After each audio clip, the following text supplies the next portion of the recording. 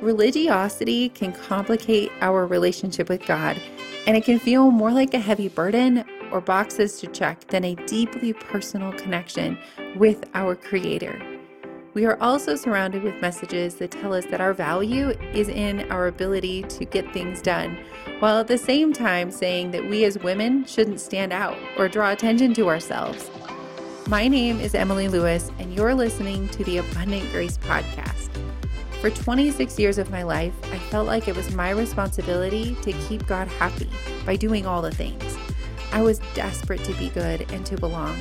So I exhausted myself by checking the boxes and squeezing myself into the expectations of what others and what I thought God wanted from me. But when I learned that God loves me unconditionally and with radical grace, that allowed me to let go of toxic relationships with the church and myself.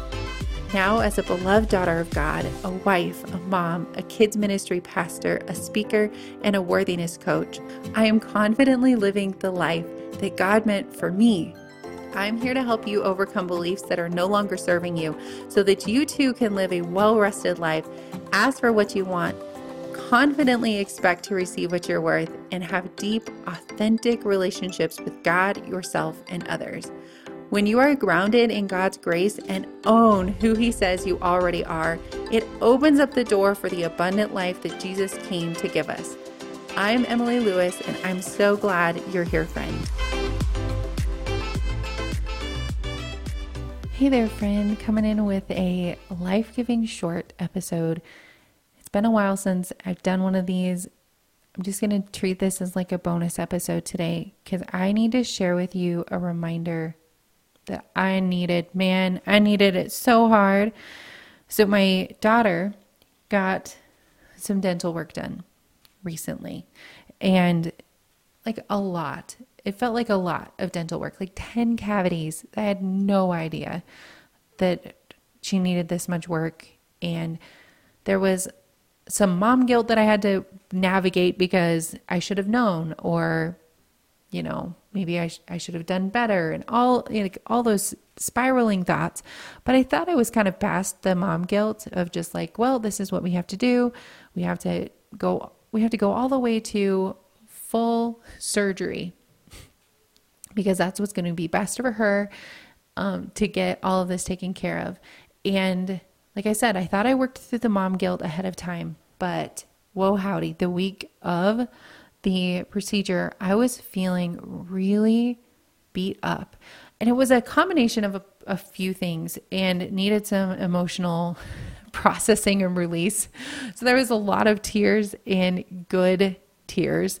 But what I realized was that I was still believing that if I had done everything perfectly, if I had just got everything right and not made any mistakes, that nothing would have gone wrong. And that is a load to carry, right?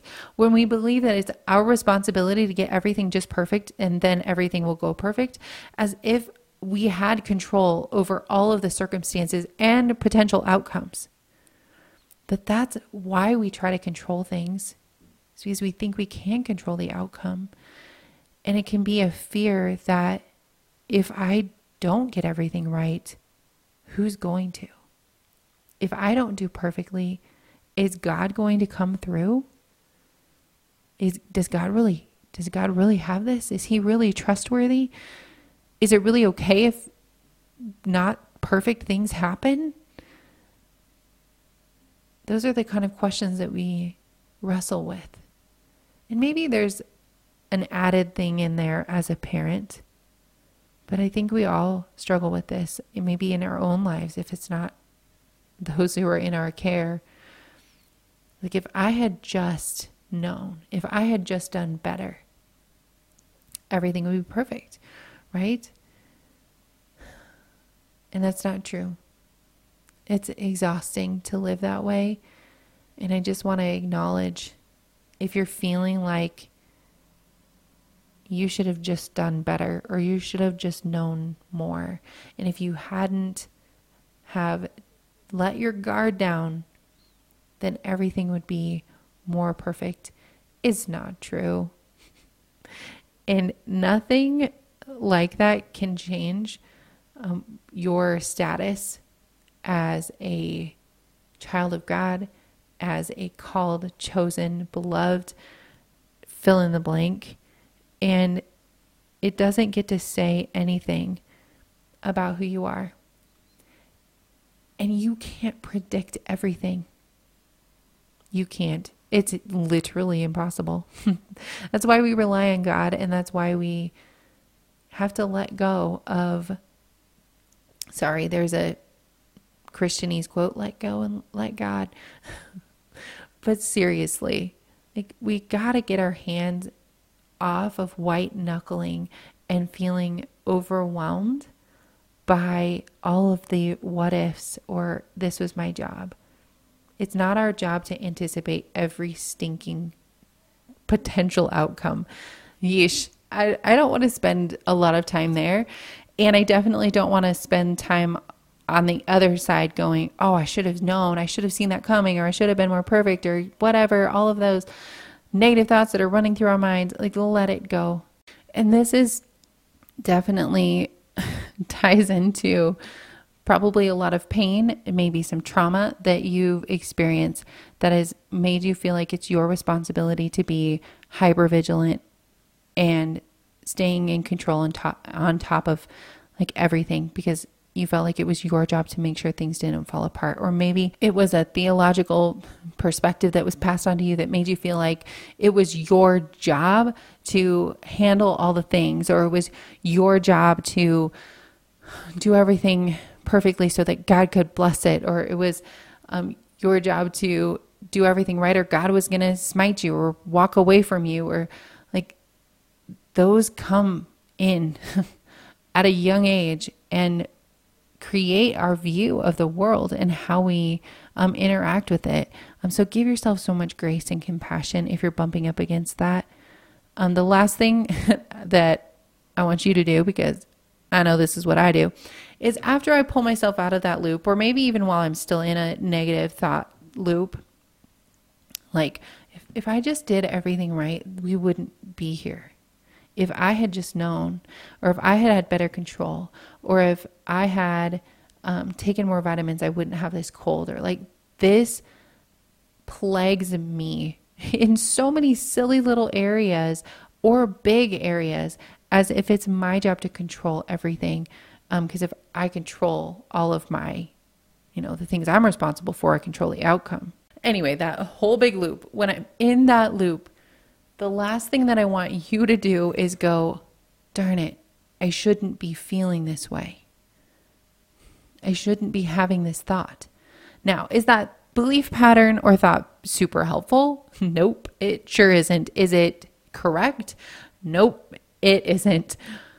But instead of judging that thought and immediately saying, oh, I shouldn't be feeling this way. Why am I feeling this way? I know this thought isn't correct, that it's ingrained in your body. It's something that your head might know, part of your head, the thinking side of your brain might know, but your subconscious and your heart is not experiencing the same thing in that moment. And that's why it's so important to slow down and go, wait a second. What is this pulling up inside of me? Where did this come from?